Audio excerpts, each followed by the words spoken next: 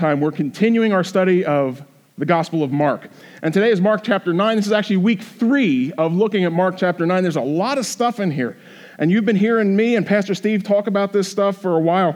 But today we're in Mark chapter 9, and we're going to start in verse 30 and see how far we can go. Maybe we can finish this chapter today. But we're studying these passages, seeing what it is that we have to learn from the Lord. And here's what's coming. Okay, here's what I'm going to be talking about for the next little bit here this morning and what you're going to see in the scripture. Jesus is at a point in his ministry where he is really beginning to invest in his disciples. He's really starting to teach them and give them lessons that are going to carry them through their ministry when he's not here anymore. So Jesus is teaching his disciples in this set of texts that their way of thinking about what matters and about who matters is backward.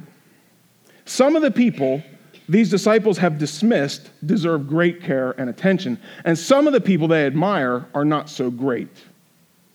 And so Jesus is teaching his disciples about this, and at the end of the sermon today, I'm going to ask you to think about your own values and your priorities. I'm going to ask you to consider what matters most to you and who matters most to you, and whether those are the correct values. That's where we're headed. But here we are as we get into the scripture, Mark chapter 9, verse 30.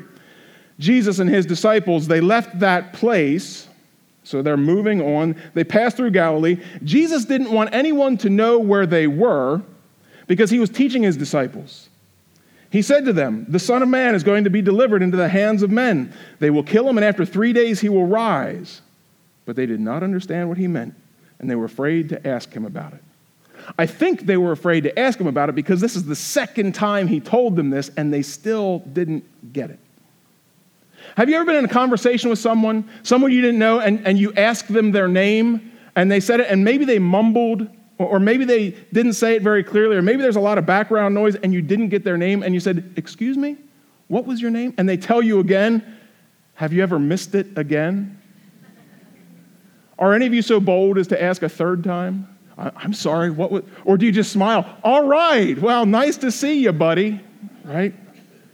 Here these disciples, earlier in Mark chapter 8, Jesus told them, the Son of Man, he's talking about himself, the Son of Man is going to be persecuted, is going to die on a cross, be dead for 3 days, and rise again. And the disciples didn't get it, and you can tell they didn't get it because before long they were arguing amongst themselves about their own perspectives. That was the first time he gave that lesson. Here, he's giving this lesson again and says almost exactly the same thing. You see it here in verse 31. The Son of Man is going to be delivered into the hands of men. They'll kill him, and after 3 days he will rise. And the disciples, verse 32, you see what it says, they did not understand what he meant, and they were afraid to ask him about it. I'll bet they remembered him saying it before. They just didn't get it. And so for those of you who are in the room who might feel like confused disciples, those of you in the room who say you are following Jesus, but there are times that you don't get it, I say you are in good company. Don't give up. Don't be frustrated. Keep digging in. Because even these guys who were so close to Jesus at this point for 2.5 years, there were things that they missed because Jesus is bringing some revolutionary stuff. Church, hang in there, even if there's things that you feel like you're missing. Jesus' disciples continue on. They're traveling. It says in verse 33, they came to Capernaum. When Jesus was in the house, he asked them, oh, here's a fun grown-up thing to do. He asked him, he says, "Hey, what were you arguing about on the road?" But they kept quiet because on the way they had argued about who was the greatest. So here is Jesus speaking. He says, "I'm going to be killed, I'm going to die, I'm going to for 3 days be dead, and then I'm going to rise." They said nothing because they didn't get it. Now, when they do talk, they're saying such foolish things. When Jesus asks about it, again, silence, nothing. You see this teaching and responding going back and forth. Why were they quiet? Well, this time it's because on the way they had argued about who was the greatest, and that's a pretty foolish thing to admit to Jesus Christ when he's standing right in front of you. Jesus says, "What were you arguing about?" "Oh, well, Jesus, we were arguing about who was the greatest." And I can just imagine Jesus standing there. I don't know if Jesus rolled his eyes, but I like to think that he did. "So what did you all decide? Which of you is the greatest?"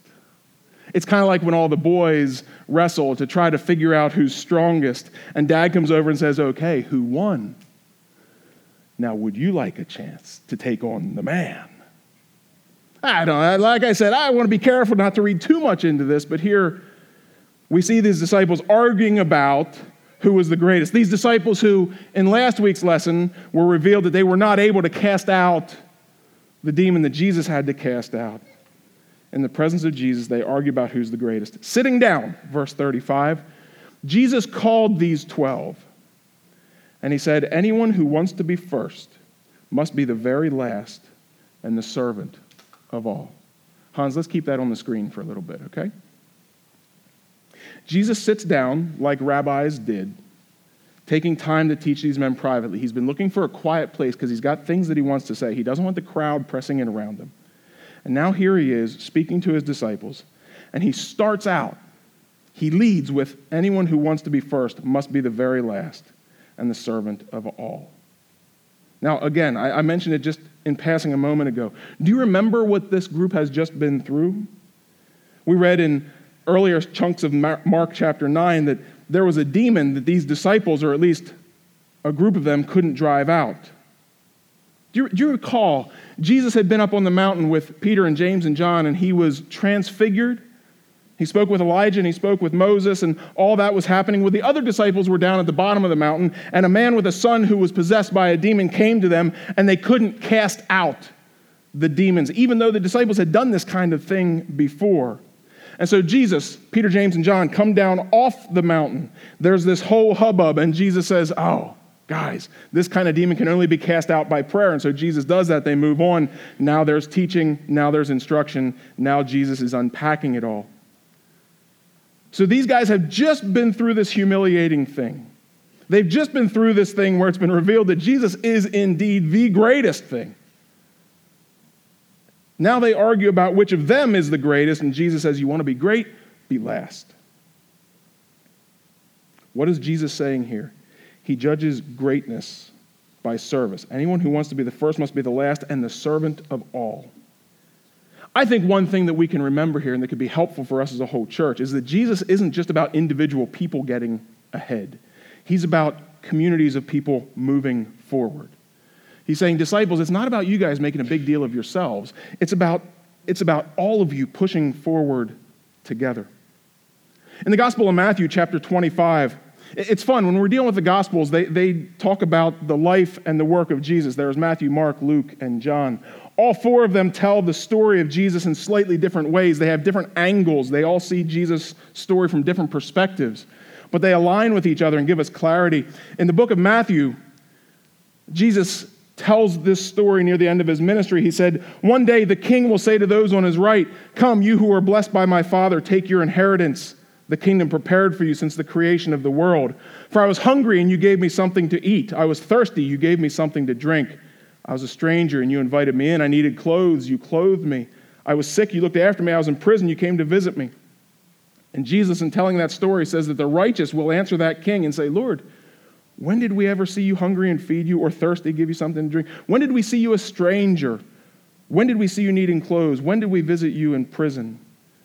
And the king will reply, truly I tell you, whatever you did for one of the least of these brothers and sisters of mine, you did it for me.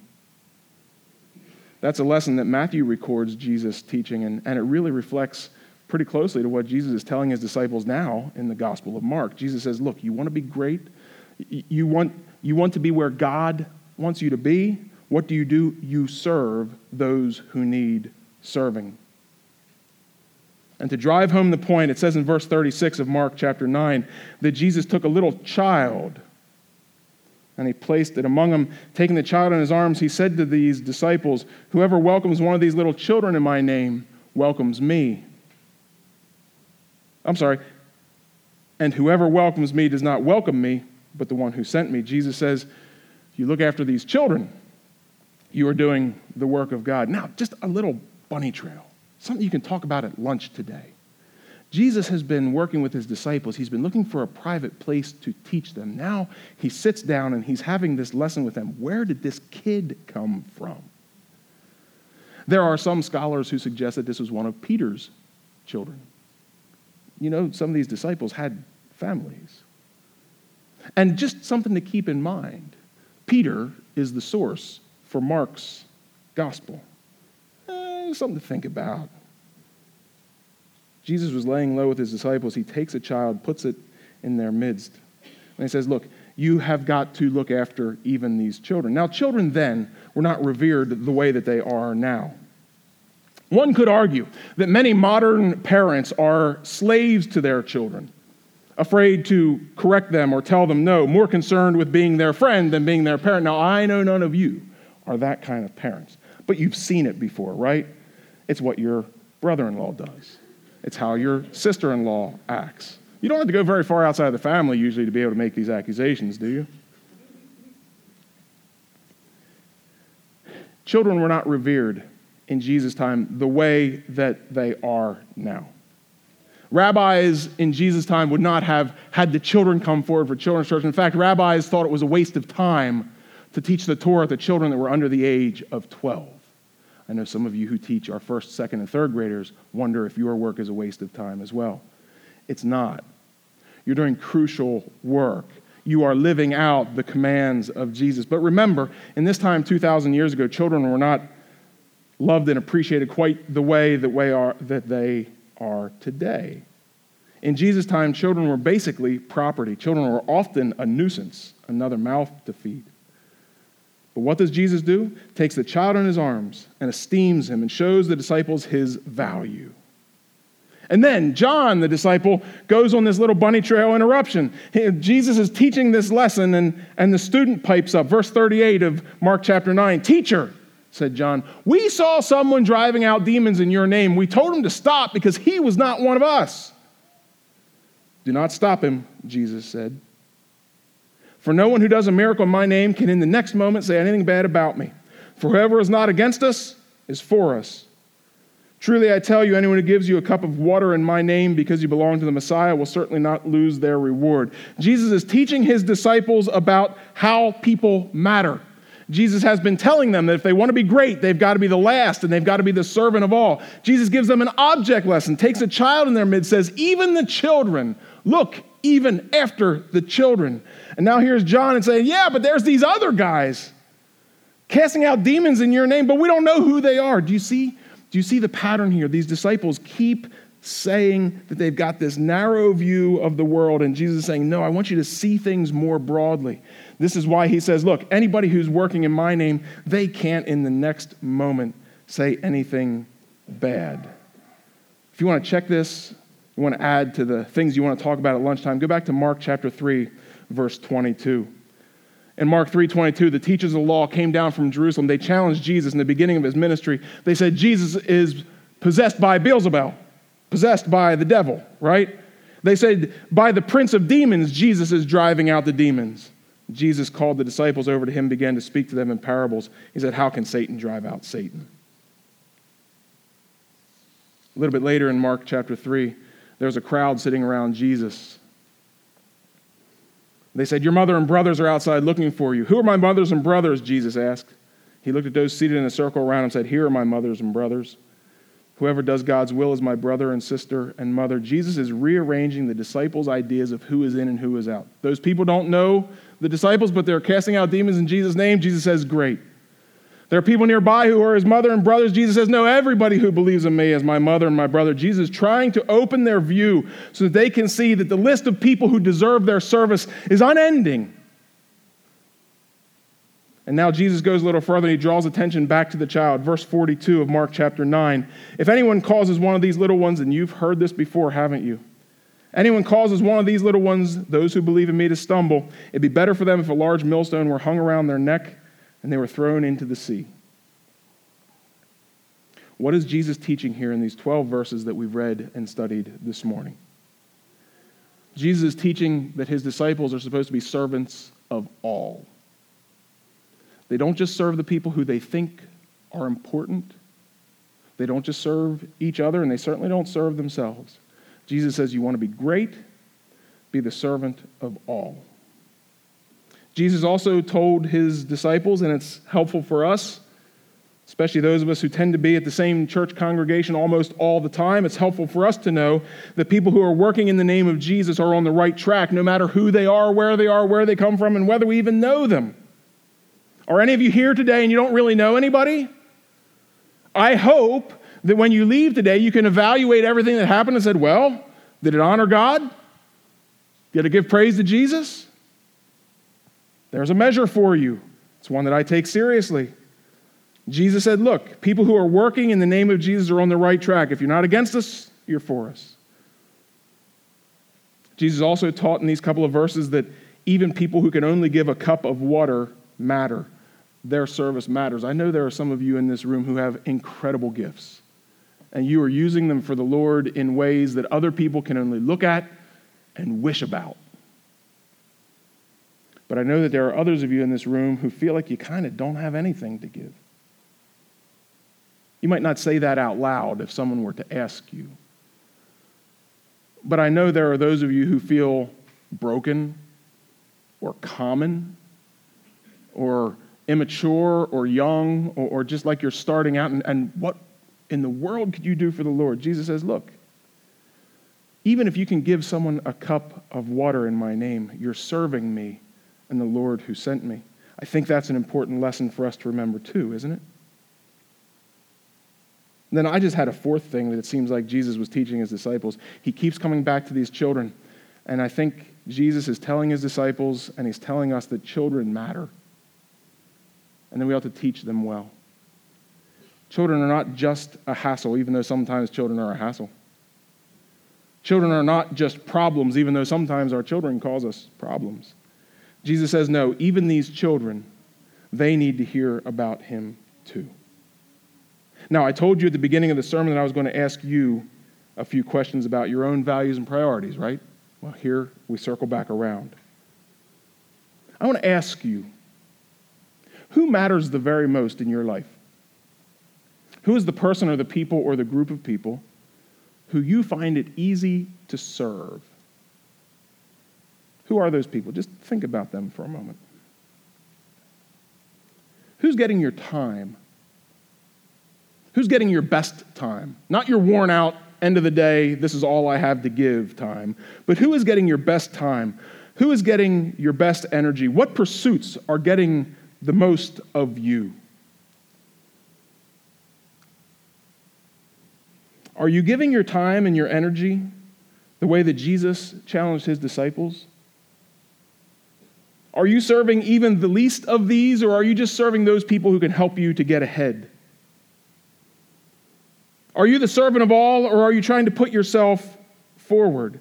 These are big, important questions to ask. I told you earlier today that I have some friends who are here in the room today. I didn't expect to see them, but I did, and there's more than one family that falls into this category, so I hope none of you will feel embarrassed. But there are men in this room who are fantastic pastors who I admire and respect a great deal.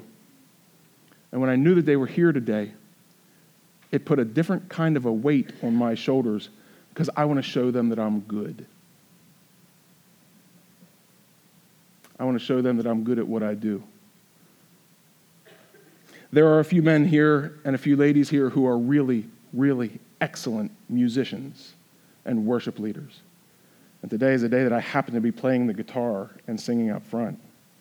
And when I saw them here, it put a little bit of an extra intentionality in me to say, boy, I'd like to do this well and not make a fool out of myself. Do you know why I had those thoughts this morning? And as I was sitting over here and as Anthony was going through devotions, I was thinking about this. And so I'm going to pull back the curtain a little bit, and I hope this isn't too disappointing. But it's amazing to me, with all the things that I've been through, the things that I've learned, it's amazing to me how much I still care about what people think. Sometimes it disappoints me how much I care about what people think. And what I intend to do with my life is to be a pastor who is following God's call, doing whatever God calls me to do, and serving anyone who comes into my path, whatever their needs may be. Because if they've come into my path, God has directed them there. That's my intention. But I will tell you, there are times when even as I'm doing that, part of my motivation is to impress somebody else because I care what they think.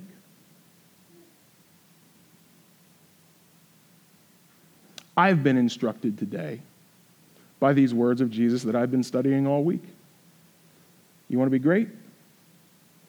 Put yourself last and serve everybody. You want to be important? Look after the children. Oh, God. Today might just be all for me. I feel like God has given me opportunities to practice the stuff that I've been studying and has driven it home in a way that kind of blows me away. I am so glad that we get to do this church thing together as we all learn, as I learn and grow, and as I watch you learn and grow. Let me just tell you that you are not the only ones who might be saying today, I need to make some changes. I get off course from time to time. I lose my focus moment by moment. Sometimes I am selfish. You're not the only one. The disciples did too. I do too. But here's the thing. Jesus loves us so much that he keeps calling us back. Jesus loves us so much that even the terrible, painful death that he predicted, he went through with it so that we could be forgiven of the sins and the attitudes and the mistakes that are ours. Jesus died on the cross so that he could take all of our junk upon himself. And he died to pay for my sins and yours. Now, lots of people have died. Lots of people died on the cross. But where Jesus really showed who he was 3 days later when he rose from the grave, victorious over all that death, victorious over all that sin, victorious over all the dumb things that you and I have done, all the evil things that we've chosen to be part of. Jesus loves us that much, and he even calls out to us now. If your life is out of whack, come to me, and I will help you to get things right. I feel like Jesus is still speaking to us and teaching us with the same kind of grace that he showed to these disciples. What matters most in your life? Who is getting your time? Who is getting your attention? Who is getting your energy? Are you doing it the way that Jesus instructed these disciples to do it? Think well about this, church. And if you're not sure, if you're confused, if you can't really see your life very clearly, just ask the people around you. If you're married, ask your husband or your wife, am I giving you the time and energy and attention that you deserve? And after you ask them the question, listen to their answer. I'm looking at you, husbands. Talk to your kids, especially if they're still in your house and you have an opportunity to be right there with them. Ask them, Am I looking after you the way that you need? Not the way that you want me to, but the way that you need me to? Ask your kids who are old enough to give you feedback. How could I be a better dad? How could I be a better mom? Better grandparent, aunt, uncle, caregiver? They can help you to see how you're spending your time. And if you don't have those groups to talk to, or if you get mixed messages, just come back and talk to the person who's beside you today. Look to the person at the end of your row. They've watched you for about an hour now as you deal with the people around you. And I'll bet they could have a pretty good sense of whether you're on the right track or whether you've just got yourself wrapped up in your own little world. Ask the people around you what they see in you, and that may give you some clarity to know whether you need to make any adjustments to get in line with the teachings of Jesus, who told his disciples, who were pretty great, he told them, look, if you want to really be great, serve everybody. If you really want to be first someday, be last. And let yourself be used by the Lord, not for your own benefit, but for the benefit of the God of the universe. Will you pray with me, church? Lord, help us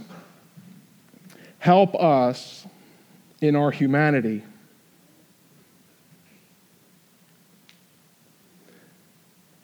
to turn to you for salvation and guidance and life. Lord, forgive us for the times when we have elevated the opinions of others too highly. Forgive us of the times we've played to the crowd. Lord, please forgive us of the times when we've given extra attention to those who can help us to climb the ladder. Lord, forgive us for the times that we've shown favoritism in a way that was self-serving. Jesus, we thank you for dying on the cross so that we can be forgiven of our sins. And Jesus, we thank you for having the power to rise from the grave, showing us that indeed you do have power over life and death. Jesus, thank you for being our Savior. And Lord Jesus, I pray that you would send your Holy Spirit in an even more powerful manner. Holy Spirit, come. Fill up our hearts and our minds. Guide our spirits and our wills, that we might be more in line with our Savior, Jesus Christ, and our Creator, God in heaven. Holy Spirit, help us to live out this teaching that today we look at and say, yeah, that makes sense. Help us to live it out in our lives, actually serving each other, actually serving those who we may see as outsiders, actually serving those who are insignificant in our own eyes, serving those who can't help us. Lord, help us to serve them.